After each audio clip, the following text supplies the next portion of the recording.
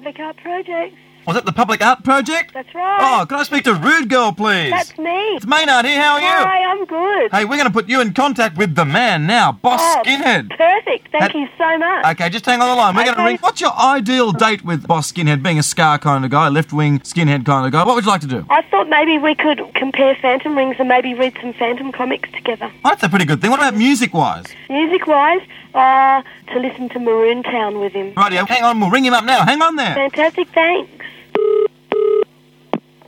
Hello. Hello, can I speak to Mr. Boss Skinhead, please? Okay, hang on. Okay. That was his long-suffering mum on the phone there. You can tell by the way she goes, oh, hang on. His real name's Wayne, of course. But if your real name was Wayne, wouldn't you change it? Hello. Hey, Boss Skinhead, you groovy cat. Hey, what's happening, man? What is happening? You know how I mentioned to you a couple of days ago that we've got someone who wants to go out with you? I didn't know that. We have actually got a rude girl on the phone. This girl wants to go out with you. Jeepers. Yeah, speak, rude girl. Oh, hang on. Hang on, we've stuffed it all up. We've stuffed it up.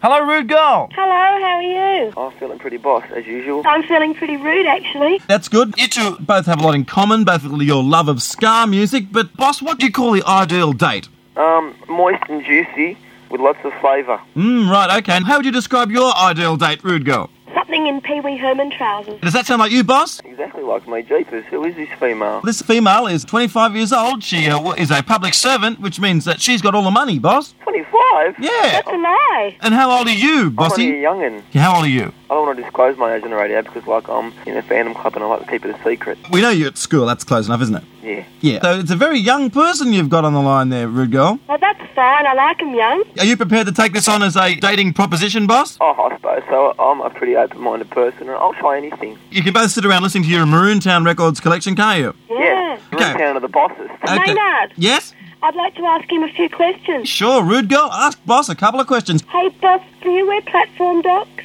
No, I don't wear platform docs. They're baggy, 70s capitalist sham things. Do you have a Phantom ring? Yes, I do have a Phantom ring. Do you? It's been in my family for 21 generations. And would you like to come and see Club Scar with me? I'd love to. Okay.